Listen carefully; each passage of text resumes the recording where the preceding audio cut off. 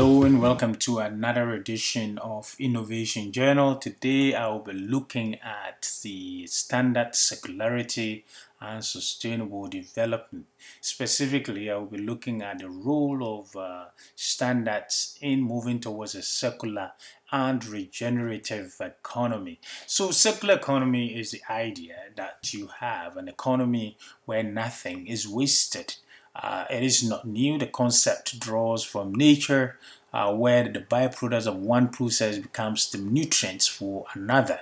The circular economy, as we know it, has been conceptualized by organizations and businesses and governments, is that it moves beyond our current take, make, waste model, where we extract raw materials, make them into things, and then throw them away when we are done with them. It's wasteful. The linear approach to economic activity, to the use and disposal of goods and services, it's wasteful. So the circular economy idea is to bring about a new form of thinking, a paradigm shift where nothing is wasted. Uptake of the circular economy concepts by businesses and organizations has increased significantly over the last few years, driven by a number of factors, including a recognition that we as humans are consuming resources faster than the earth can regenerate them, that addressing waste and pollution around the world is an urgent matter, and an understanding that circular economy is an incredible opportunity to work smarter and gain a competitive edge. So if we look at the things that are happening, we realize that we are exceeding the regenerative capacity of the environment.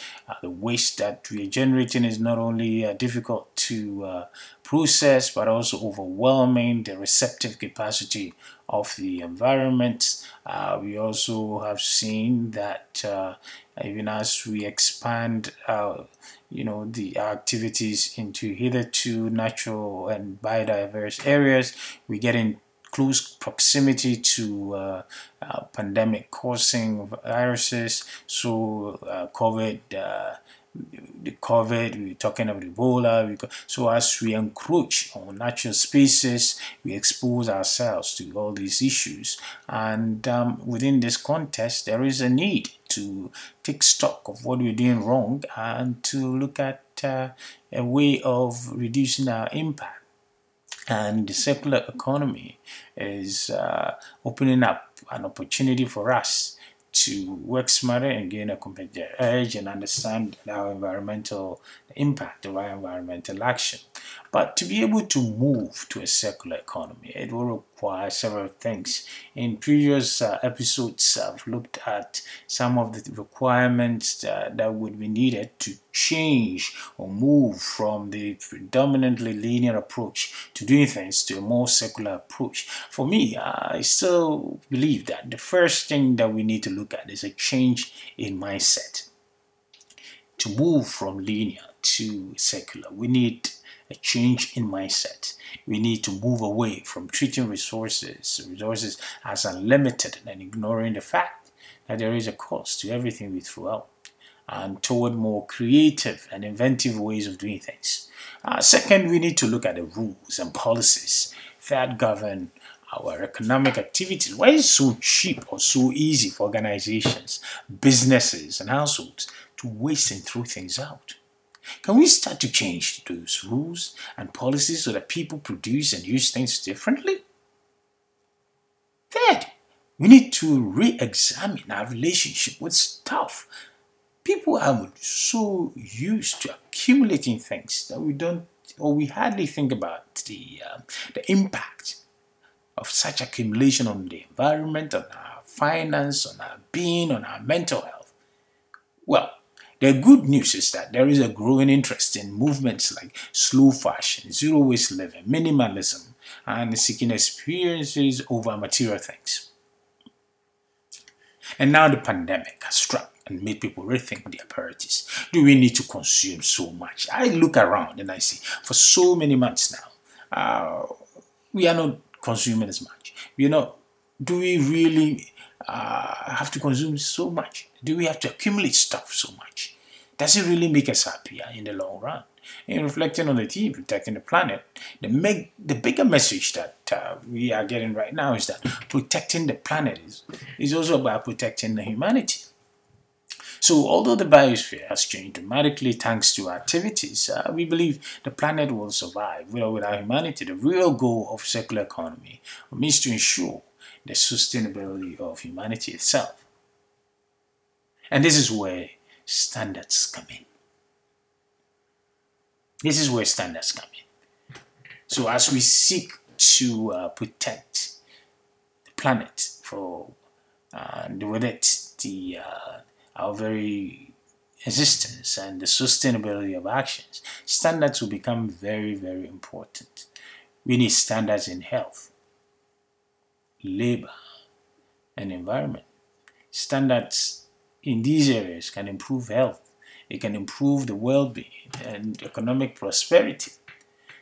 To move toward a circular economy, governments, businesses, standard development organizations, consumer associations, and researchers must move in the same direction. What we call all hands must be on deck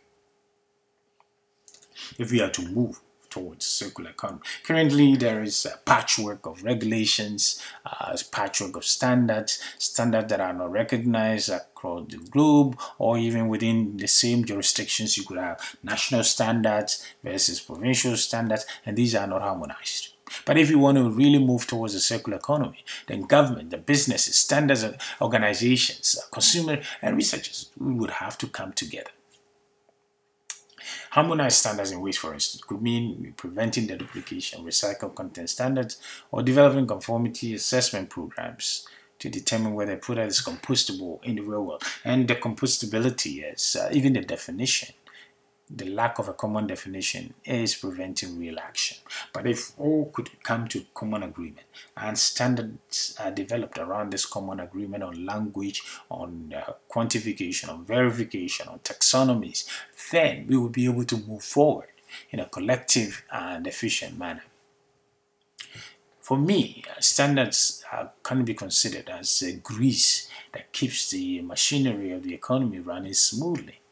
So you can imagine if you had you had to buy a different kind of adapter for your phone every time you drove to a different province or a different economy or a different country, because the power were all different. You've seen the inconvenience. You go to an airport in Europe and you realize that the North American adapter that you have doesn't work. So look at it, how convenient. Look at the other side. Supposing it if it were to be common. So if we hustle whenever there are different standards across jurisdictions, it's always a hustle. So, but if you have this, where we could charge electronics, where we could just swap gadgets, use the same adapters, don't necessarily have to buy new ones, then it will make everything a breeze. The same is true with the circular economy. If we all agree that products should be recycled at the end of the day, we will need standards for companies that design and make so that those products can be properly taken apart and recycled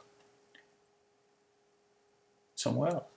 If we agree that we should reuse more and we'll need quality standards for a variety of secondary goods so that it can be traded across money. If we agree to reuse resources more, then that is what we need. So as I've said, standards are really important in a circular economy. If we are to promote the key objectives of the economy, of the circular economy, so which talks about the fact that products need to be recycled at the end of their useful life. If that is the case, then how are we going to do that? We need companies that can design and make products so that those products can be properly taken apart and recycled. So we need to provide those standards. If we want to simplify reverse logistics so that returned products can be restocked or repurposed, then we will need standards that allow a range of organizations to participate in that system.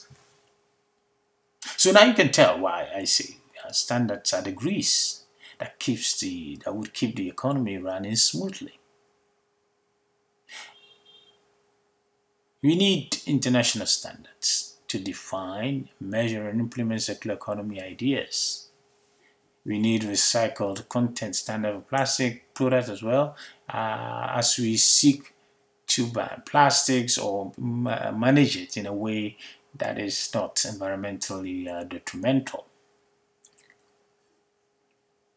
Other areas include standards for clean energy and environmental goods and technologies. I can go on with thousands of areas where standards, harmonized standards, are needed and would need to be promoted. But all in all, I would like to say that shifting from linear to circular economy will expedite the attainment of the sustainable development goals. Shifting in the sense the way we produce, manage, dispose goods and services from a more linear approach, the circular approach will open many doors. But there are challenges. Standardization can support this process of change. The circular economy approach by providing common language, by providing metrics, by providing processes for measuring, tracking, benchmarking, communicating, and reporting on progress. With common language and metrics, verification and measuring and reporting becomes much easier. The issue of greenwashing becomes moot in the sense that we're all working towards our being assessed based on a common parameter. The changes that we've seen, the opportunities that we've identified, all point to the fact that standards have a role to play in the quest for a low carbon future. And that is why standard setting organizations, businesses will need to work hand in glove, hand in hand to ensure that this particular process is smooth, non-duplicative, and enduring. The quest to a low carbon future has begun. Standardized approaches would allow for benchmarking, prevent greenwashing, and ensure systematic progress towards a common goal. This is the Innovation Journal, and I'm happy to be your host, and it's Tupuku Button here. Join me for the next episode. Thank you.